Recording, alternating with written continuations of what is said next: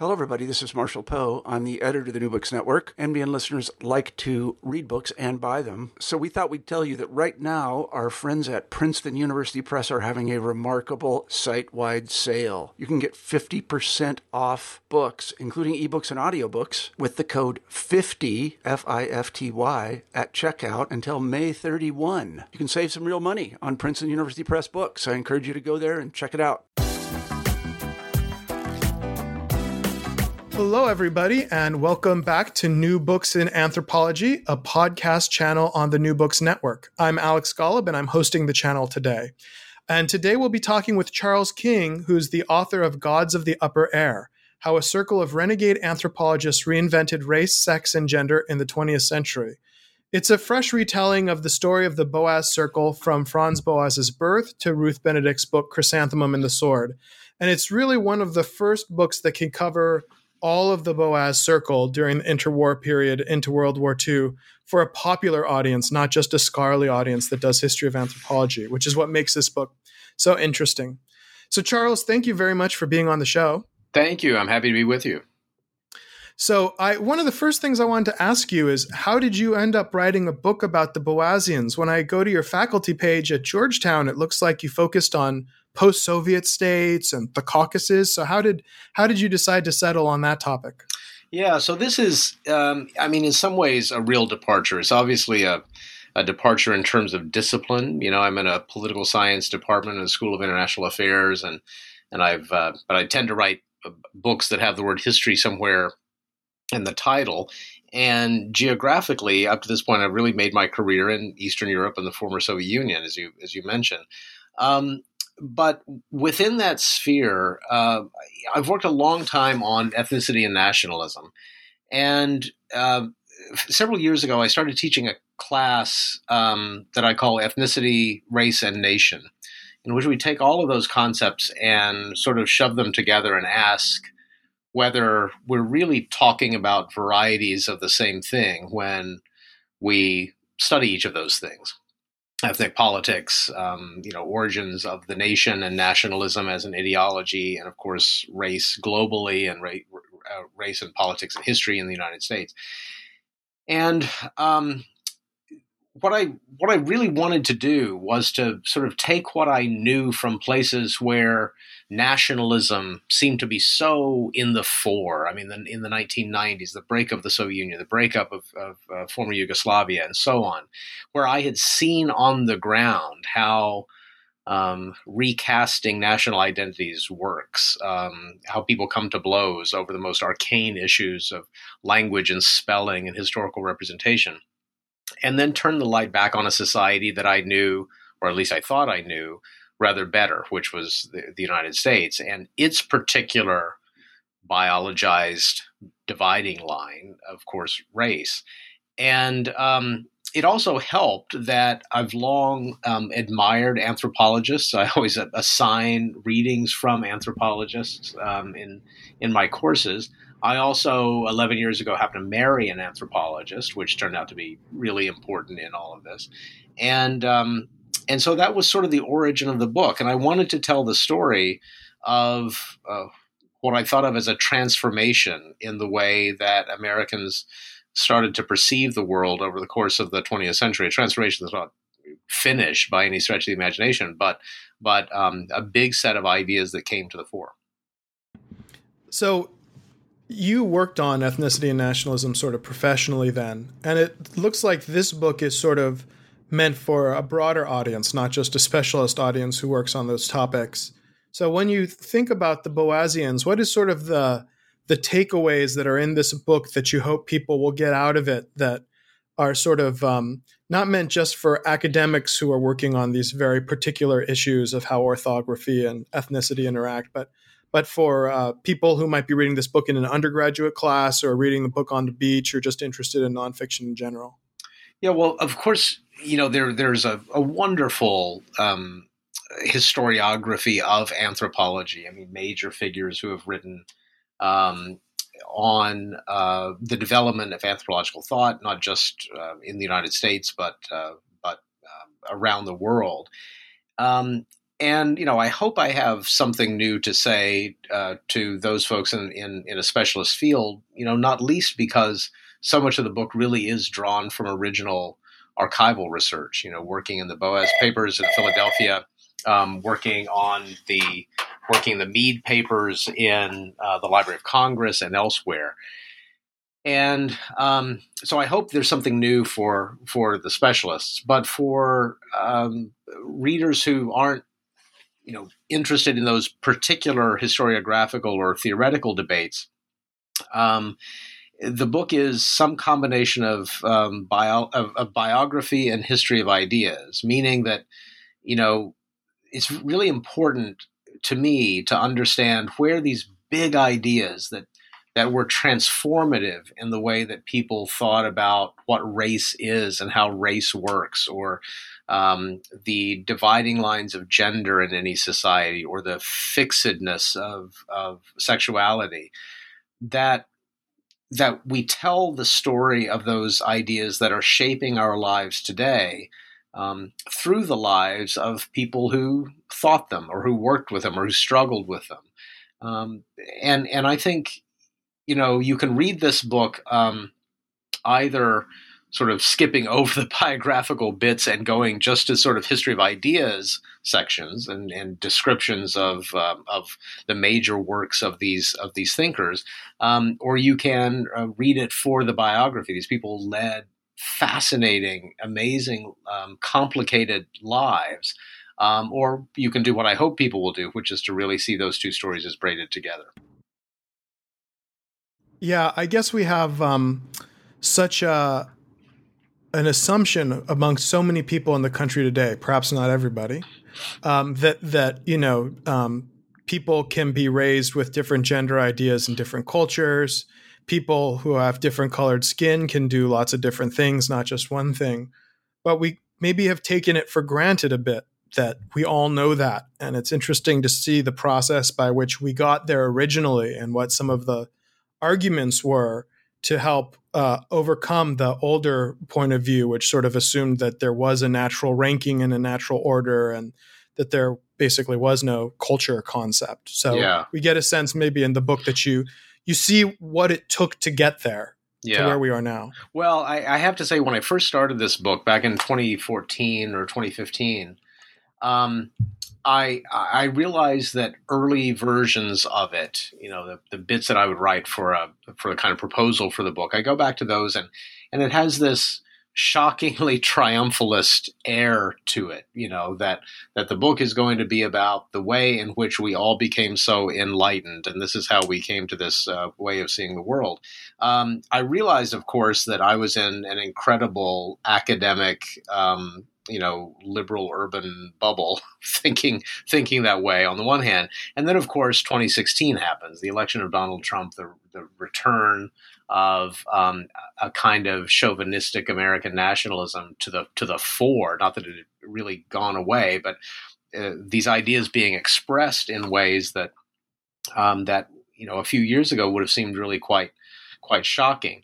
And so the book is truer than it might otherwise have been, because it really is about the struggle over these ideas, not their ultimate triumph. Of course, the way most university classes in anthropology and human geography and history and other subjects, sociology, would teach about race, ethnicity, gender, you name it.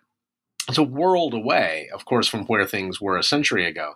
And of course, in those domains, some of the ideas championed by the Boas Circle have won out, which I think would have surprised virtually every member of the circle, who, when they lived their lives as these incredible struggles to just to get people not to believe in their own mythologies and not to believe too much that their way of seeing the world was the only way of seeing the world. But, I know even with my undergraduates, they come in, if they come from progressive schools, being able to repeat the idea that race is a social construct, they can say that. But then if you sort of ask them, well, what does that mean? Can you explain to me what that idea means?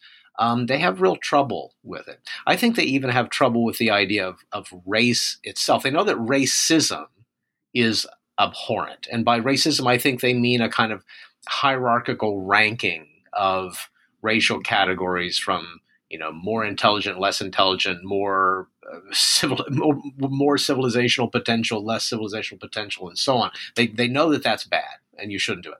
When you ask them, well, what is race? They still have, in my experience, a really biologized conception of what race is. And I think they picked that up from a biology teacher somewhere in school. I mean, the kinds of things. I actually did a piece for Time not long ago where, I just went through some of the human geography textbooks and state education standards in some of these areas. And when you read these things, it's really quite shocking. Kids are often being taught that race is the fundamental biological division in the world, and that races are divided into ethnicities and so on and so on. So that, kids still come out, I think, with this weirdly hierarchical understanding of human difference and a biologized understanding of human difference, even if they know that the ideology of ranking according to that difference is morally wrong. Yeah, this is to me one of the most interesting points about your book. The book is basically the story, to put it in a very telegraphed way, of the triumph of modernism over a Victorian theory of progress.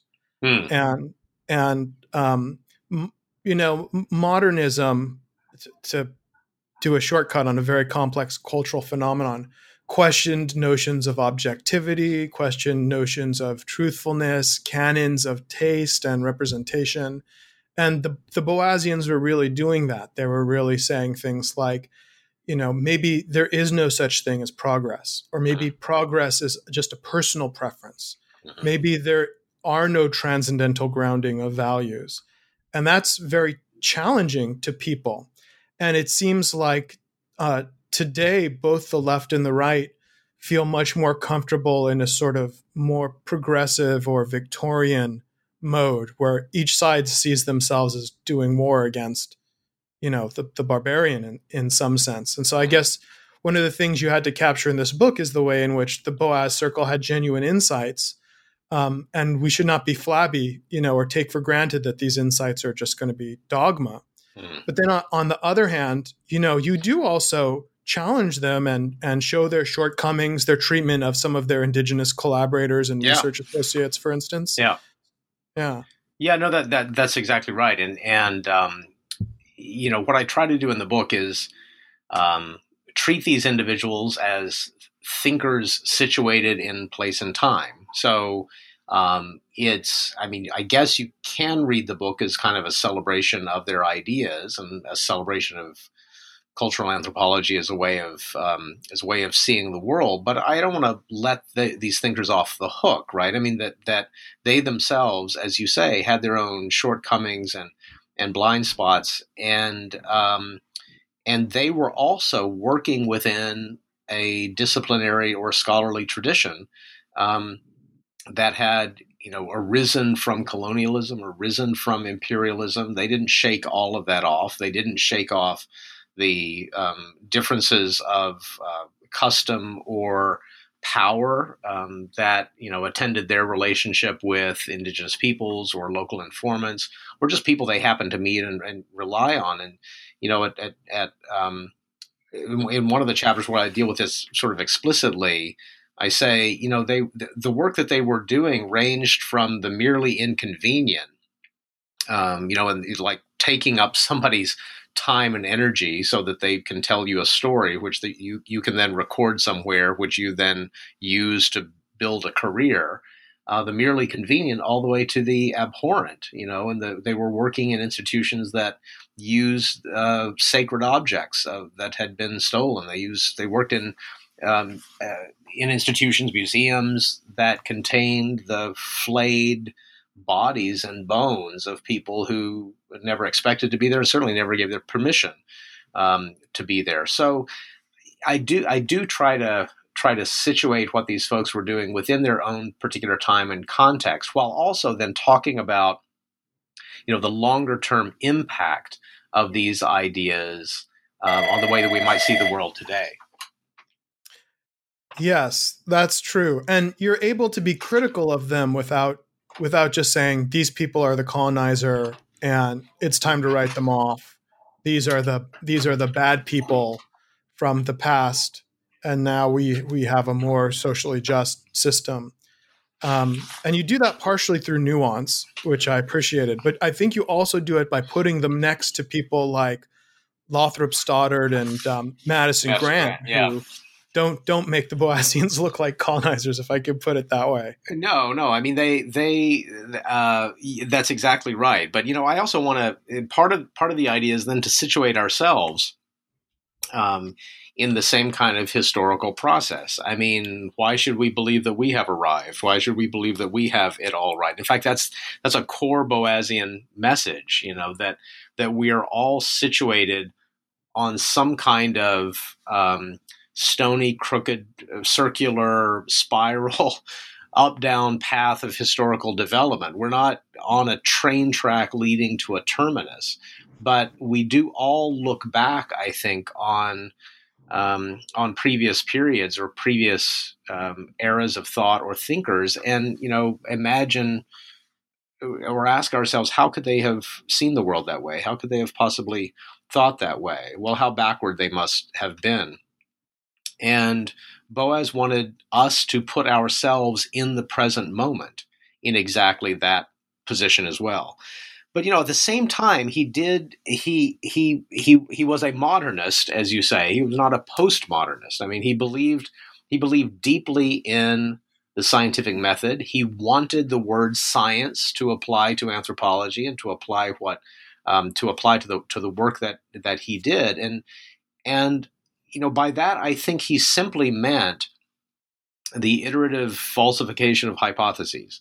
That you make a provisional conclusion about the world based on some preliminary observation, and then that is always subject to correction based on subsequent collection of data. What he objected to most, I think, about people like Madison Grant and Stoddard and others. I mean, he certainly objected to their racism, their xenophobia, their anti-immigrant stance, their chauvinism. But he also believed that this was just ludicrous science. I mean, it was ludicrous scholarship that they were promoting, quite apart from the moral or ethical dimensions of their messages. And he was forever reminding people that you have to. We only make conclusions about things in the world based on our sense perception, but you all must always distrust it. And of course, he had picked this as part of the tradition of the German Enlightenment, in which he was schooled. But it was a powerful message that he tried to impart, I think, to all of his students as well. And his central focus was, if the facts are incorrect, then you're going to have to rewrite the sort of political or moral consequences, not this is politically or morally problematic, and so therefore we need to inquire into the facts. He was really focused on the empirical side of it first. That's right. And I mean, and that was, the sort of first generation of his students. They were very dissatisfied with that. I think they wanted him to conclude more. And, when I think even some anthropologists today look back on Boas and they see him as a kind of collector, rather than a broad kind of thinker. But he did believe that if you, with limited time and limited money, where you're trying to figure out what do you spend your time doing, he would rather you just, collected stuff, put stuff together, do the empirical work. You've got the rest of eternity to do your theorizing. But what you have before you is like cultures, as he would have put it at the time. We might say societies or ways of life, or other, we use other terms for it today. But these things sort of slipping away, like entire views of the world, or cosmologies, or musical ways of making music and singing and all of this is just disappearing. And so why wouldn't you want to sort of grab onto it and collect it? Because you never know where that piece of data that you've just been collecting is going to fit into some theorizing they might do down the road. So I mean, he wanted science to drive our understanding of the world. He wanted to drive our sense of morality, because I think he also realized that this idea of tolerance was not going to get human society to the place that he wanted to get it. In Mind of a Primitive Man, he has this phrase that he calls the pitying smile. That folks from civilized societies go to primitive societies, using the language of the time, and the most progressive view you could have is, oh, those poor people. There's so much that we can do to help them out of their predicament. But it didn't even occur to many progressives of the era that these folks weren't in a predicament at all. They were living a purposive, coherent, brilliant kind of life that you would want to try to understand rather than, lift them out of. And then just a final point on that, if you then, if you believed in the deep biological reality of race, or you believed in the natural hierarchy of human societies, but your morality, say, derived from Christianity or another religious tradition, would tell you should behave as if those things aren't real, then you're in a real predicament, right? And that's where, going back to the point about students and biologized race, or how they perceive things today, I even see some of my students, particularly my white students, struggling with this somehow, that, gosh, they've been taught that there are biological realities to race. You see this with medical school students and others, that they've sort of taught that there is some biological deep difference separating different racial categories. Yet it's wrong to treat people as if there are. And so they've worked themselves into this kind of intellectual, they painted themselves into this intellectual corner, whereas Boas was saying, no, you begin with the facts of the case, you unpack these categories, destroy the timeless reality of those categories, and then a set of moral commitments flows out of that. Yes, I think one of the problems with a lot of that kind of work is that there needs to be more social science in the biological sciences. Here. Yeah, the biological sciences peoples they're often very, very highly trained and very specialized, and they don't have a broad background. And so they start deploying sort of their own local categories about human biological variation to biology without thinking where those categories come from or anything like that. So, and it's another way in which some of those older 19th century or sort of Madison Grant sort of theories of race are still around. Oh my gosh, that's exactly right. I mean, and there are the most nefarious versions of this. There's the Charles Murray bell curve version of it, the whole new biologism when it comes to issues of human difference. And then there are the kind of folk theorists, that you get often in medical school education, where people just, particularly again, I think white American students, but not exclusively, will just absorb these ideas from the surrounding society.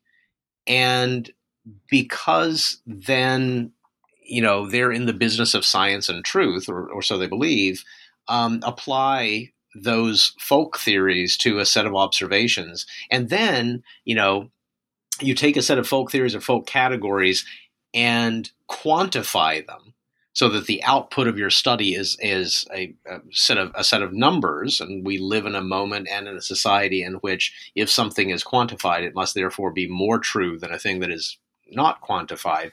But of course, what you get at the end is nonsense. It's gibberish, because the categories themselves are given by the society, not by, they're not there ex ante.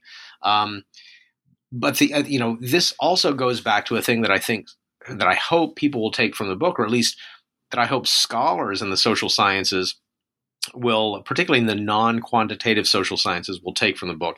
And that is, do not leave these issues to people in white lab coats, do not leave it to them, because they are unschooled in some very, very basic concepts that are skewing then the quantitative work that they might do, but yet that work gets called rigorous because the output of it is, a set of numbers or a model or a set of equations. But it's often not rigorous at all because the foundation, the conceptual category foundation is deeply flawed. It's always this balance between, on the one hand, wanting to have confidence in your results and your findings. But on the other hand, there's always this Boasian moment, which is to be critical of your self-conscious and your self-confidence, and to say, wait a second, do I really get it? Isn't there another point of view out there that's different from mine? That's always that mixture of faith in the method and gathering new evidence, but also being very sort of cynical and careful about your own claims to authority and knowledge. That's the classic Boasian move. That's exactly right. And the wonderful example of this is Boas's work on what he called sound blindness in the late 1880s, where he wrote a famous paper in which he took on the idea that primitive languages, and of course I'm using that word primitive in its appropriate historical context, not in an evaluative way, but that primitive languages were well known for not having fixed pronunciations. It was only as your language became much more sophisticated and civilized and written down, were you able to fix pronunciations in particular ways and then transmit those through schooling, proper pronunciation onto the future generations. A rather popular idea apparently in the 1880s. And he took on this idea and he started going back to his own field notes, particularly from the Northwest coast. And he realized that he had been taking down transcription of languages in really inconsistent ways. So, a sound that he might represent as a K in one place, he would represent as a CH in another case. And years would go by, and then, of course, you forget what convention you had used for noting all of these things down. And he said, so much of what we think about language use in non-written oral tradition languages could well be, in fact, just is in his case, a product of the researcher's own field techniques. But we've built this entire theory about how entire languages behave based on some really bad, unrigorous, and self-referential data collection. So he was always doing this. It was sort of, his rule was follow the data, go where the data lead, and then question your data once you get there. And that's not a bad way of doing science. Absolutely. And that's something that he passed on to different students of his in different ways. And a lot of your book revolves around Margaret Mead and Ruth Benedict, and I'd like to talk about them. Yep. But I also just want to very quickly talk. You include Zora Hurston and Ella Deloria in this as well. And those are people who don't come from sort of traditional scientific backgrounds. They're not, white academics. Mm-hmm. And sometimes they're not included in sort of these Boasian genealogies, although Hurston increasingly is. Yeah. Can you tell me about how you put them in there and how their work articulates with Boas's? Well, I thought it was very important to include them. And at some point, with a book like this, you're trying to. The book is not meant to be an exhaustive genealogy of all of the individuals who were involved with Boaz or contributed to this work, that would be an encyclopedia rather than a narrative history. But there were a couple of reasons I wanted to focus on these individuals in particular. With Deloria, I thought she kind of stood in as a character for the many, many indigenous research partners, friends, informants who worked with all of these folks. And I'm sorry, could you just tell us very quickly who she was again for people who? So Ella Cara Deloria was a Dakota woman who studied at Teachers College in New York and first came to know Boaz in the late 1920s when he, in a roundabout way, discovered she was there and wanted actually some help with some Dakota texts. She would go on then to teach at Haskell University in Lawrence, Kansas, and where Boaz would eventually meet up with her again. And then they worked together in the 1930s on a whole variety of Plains Indian folklore projects. But the most famous thing they did together was a small but very important book called Dakota Grammar, which was a descriptive grammar of the language. She was also one of the rather few people that Boaz ever shared a byline with, and she was very proud of that of that fact. And then, continued to teach in schools in the Western Plains, and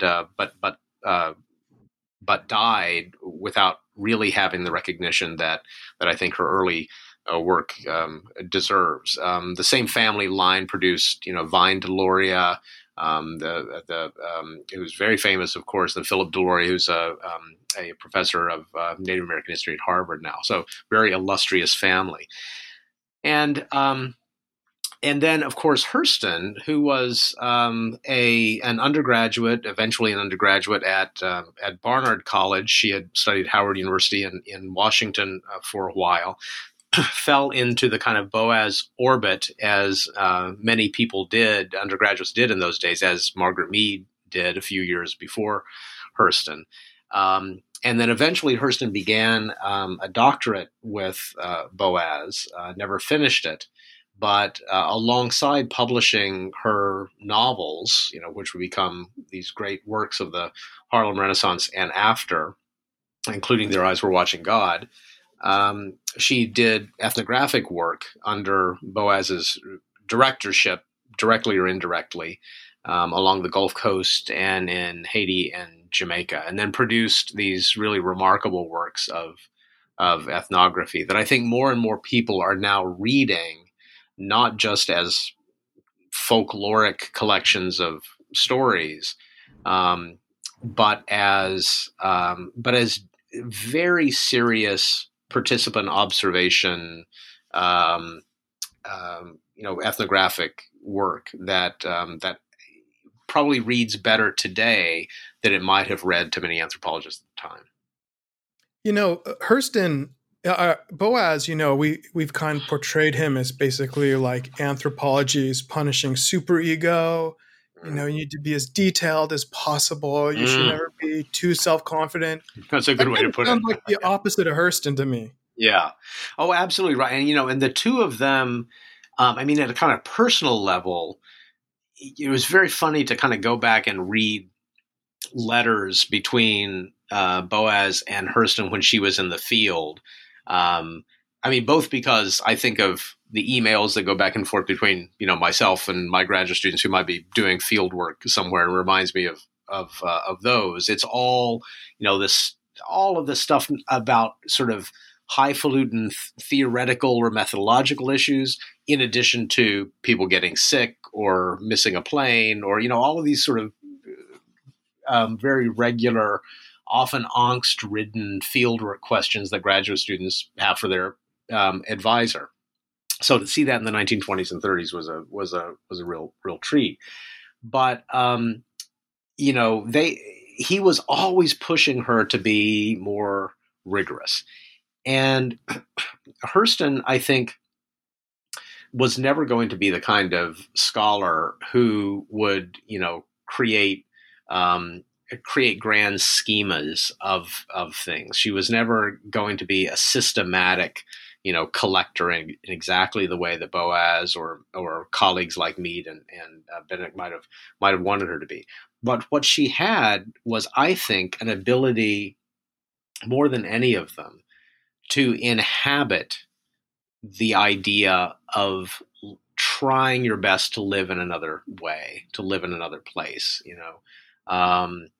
I've sometimes put it as sort of jumping off the intellectual high dive. I mean, she really got it.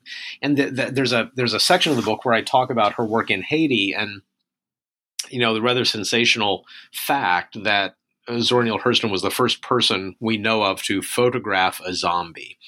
So a photo of a woman named Felicia Felix Mentor, whom Hurston encountered in a mental institution in Port-au-Prince. She first published the photograph in Life magazine and later became part of her ethnographic collection called Tell My Horse about Haiti and Jamaica.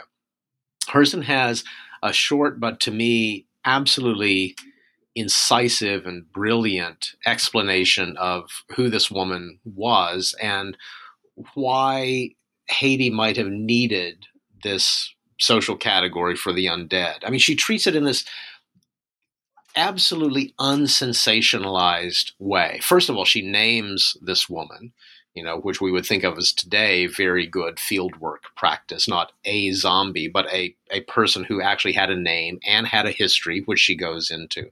And she sort of explains why the idea of being actually physically alive but socially dead was very useful in that society. And if Hurston had the ability to understand that in Haiti, you can kind of understand why, right? I mean, she was an African American woman from Jim Crow, Florida, who made her way eventually to Washington, made her way eventually to New York, was separated from other members of the Boaz circle by the canyon, of race. She had all of these experiences in Harlem that a Mead or a Benedict never would have had.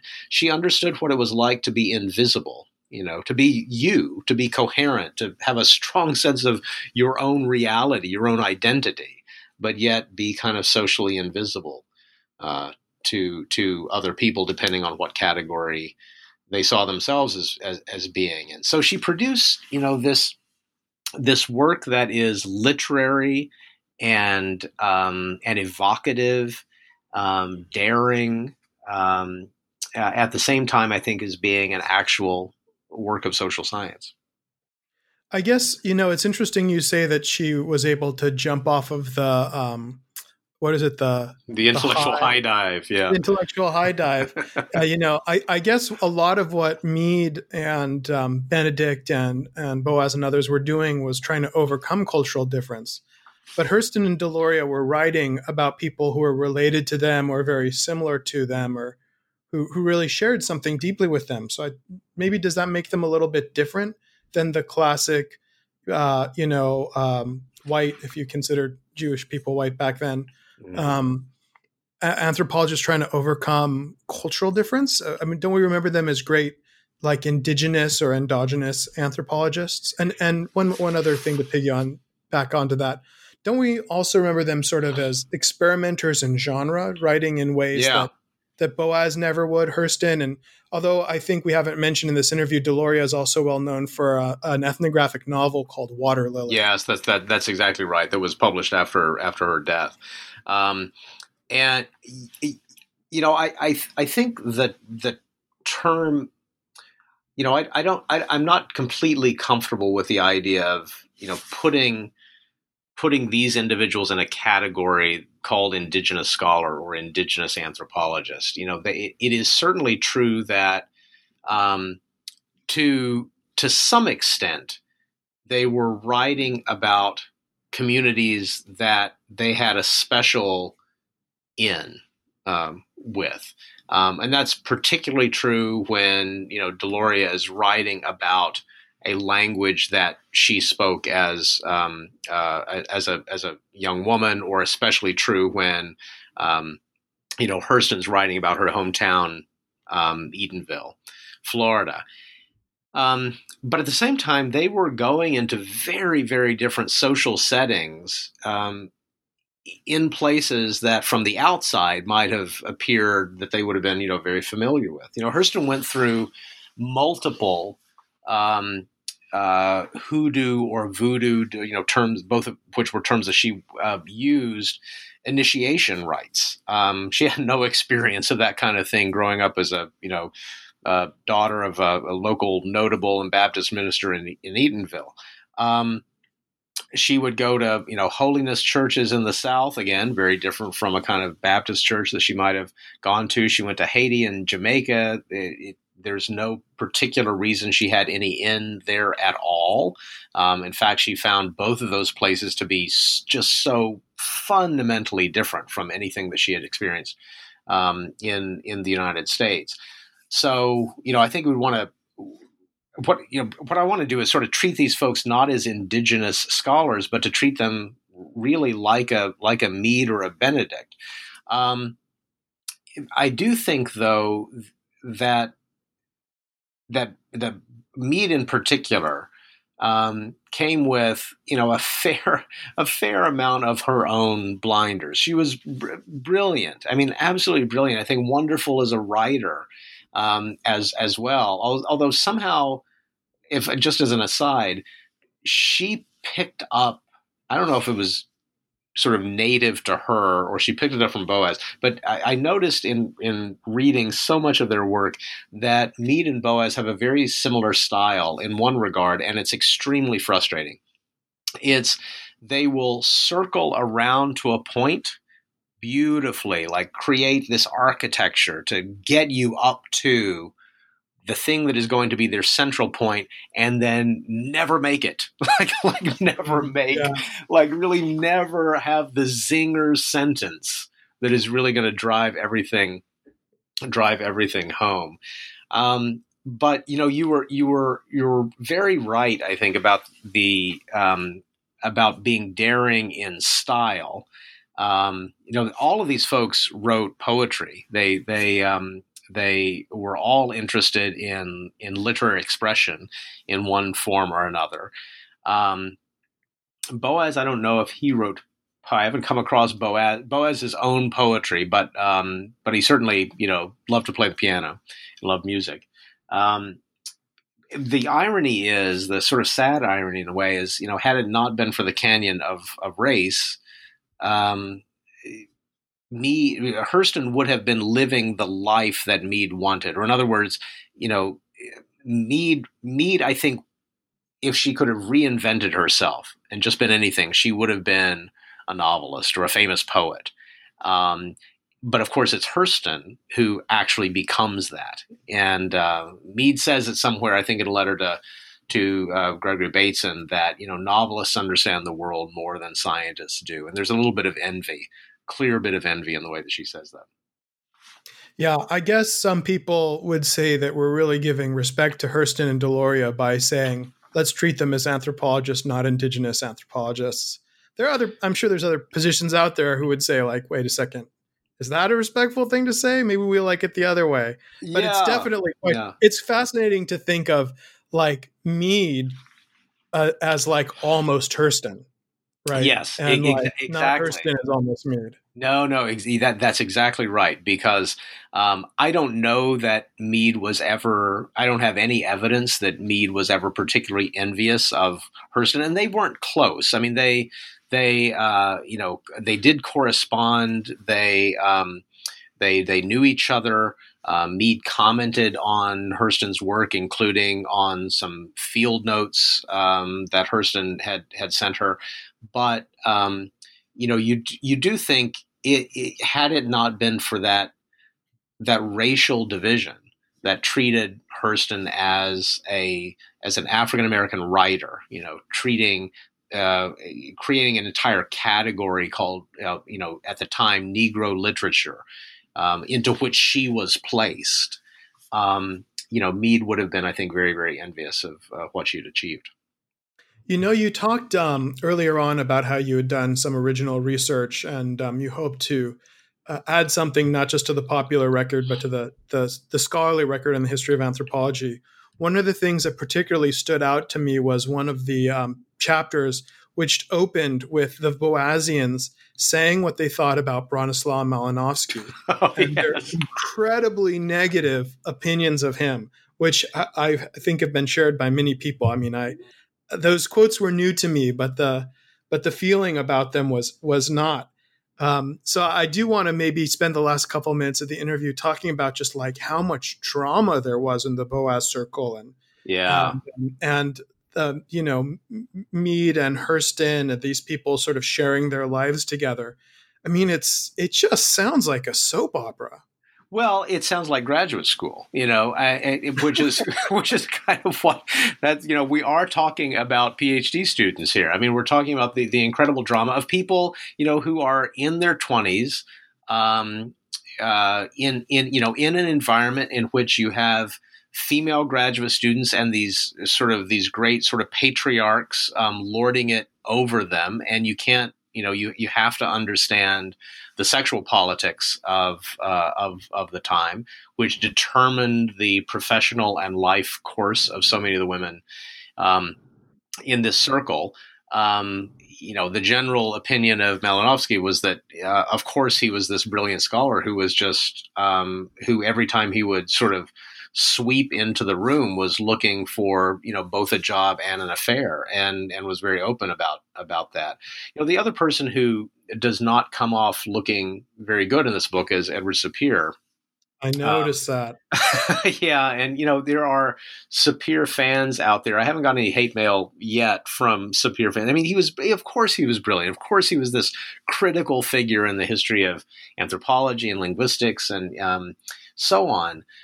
But, the downside in a way of this project is I read all of, the love letters between Sapir and Mead, and then the complaining letters that Sapir wrote to Benedict. Mead, kept all this stuff, and all of it is in the Mead archives in the Library of Congress, now the property of the United States. And one of the occupational hazards of doing a kind of collected biography like this, especially where people are romantically involved with each other, is that you have to read their love letters, and that makes you that does change the way you see people, and perhaps gives you a more accurate picture of who they really are. It does make you very embarrassed for yourself, because you kind of think, oh my God, the tortured kind of letters that I might have written over the course of my own life. But Sapir, so he and Mead had begun an affair not long before she left for Samoa in the summer of 1925. And Sapir wanted her not to go. I mean, he wanted her to stay behind. He was relatively recently widowed. He was considerably older than she was. And he believed that she should, she had finished her doctorate. This was fieldwork. This was postdoc field work that she was doing in Samoa. Why wouldn't she just settle down with him in Chicago? He had a chair in Chicago. Just settle down with him and help raise his kids. And he did everything in his power to prevent her from leaving. I mean, short of throwing himself over the railway. The railway tracks, leading to the West Coast. He engaged Boas and tried to get him to keep her from going. He engaged Benedict and suggested, that Mead was clearly not well psychologically, and she might need to be even institutionalized when she got back.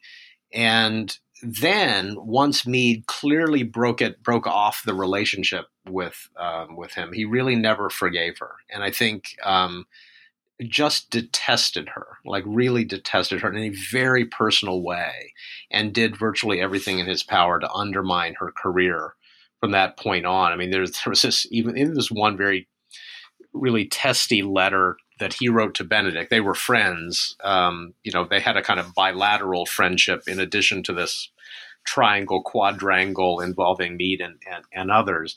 And after Coming of Age in Samoa came out in 1928, he wrote to Benedict, especially to tell her how much he detested it and that it represented everything he hated most about American society. And then the final little cherry on the sundae was explaining to Benedict that he had borrowed the book but couldn't bring himself to buy it. So yeah, I don't know if you've had a chance to look at the biography of Leslie White, but I think yes, who wrote that. He read the White Sapir correspondence, and White was like Sapir's greatest student. We don't think of him that way, but he actually was. And there's White constantly felt controlled by Parsons because Elsie Clews Parsons, a sort of a wealthy heiress who could fund field work, and he had to sort of do whatever she said to get her to write the check. And there's some stuff in there where they're like complaining about her mood, and they're just all like, well, she's probably on her period, ha ha ha. Like, really? No, all of this. Shocking. No, all of this. This is just so common, of course, and this, this is part of the Academy today. I mean, there's more awareness, of course, perhaps than there was at the time, and power is shifting. But I hope the book also reveals what it was like for these women to try to be making careers in this kind of context, and it was just it was crushing, and it of course then determined the arc of their lives. Yes, people often think of Boaz as being someone who supported women, and he did. But one of the reasons he had that second wave of students was just because that was who he was allowed to teach, and he needed bodies. I think a lot of the commitment to diversity sort of came from the political economy of their outsider status in the Academy, as well as his sort of general commitment to women. Yeah, as it once he sort of fell afoul of the powers at Columbia at the time, particularly the president, occasionally the board of directors, for some outrageous thing he would say about global politics, or suggesting that the United States might not be the greatest country in the history of the world. And of course, Boaz was very outspoken politically, especially around the First World War. He was kind of forced across Broadway to Barnard, at least for the undergraduate component of his lectures, and there he really did cultivate this group of young women at Columbia's College for Women, who fell into this orbit and became that kind of second generation of Boasians. Meade and Hurston came in that way.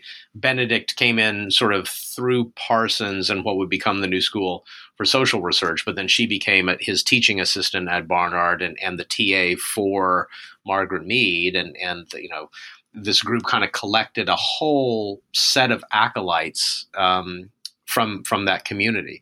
But it reshaped the discipline. It provided a set of chances and opportunities that would not otherwise, I think, have been available. And as he wrote to his son, already around 1920 or so, there's a letter to Ernst Boas in which he says something like, all of my a change has come over the seminar room in recent years. All of my best students are women, and that was at the height of that second wave. Yeah, there's a small article which is in the History of Anthropology annual or newsletter, I guess, which is Boaz writing to his mother complaining about teaching women, and then her writing back and telling him, "What are you talking about? There's nothing wrong with women." And that was I think Stocking sort of portrays that, George Stocking, the famous historian of anthropologists, as the point in which Boaz sort of realized that the Enlightenment ideals of 1848 sort of made him treat women better. And then that was sort of where he, right. he got religion. And that's the shift. Yeah, that's the shift. I do want to end by asking one question or having a little conversation, maybe being a little bit more critical about the book. Yeah.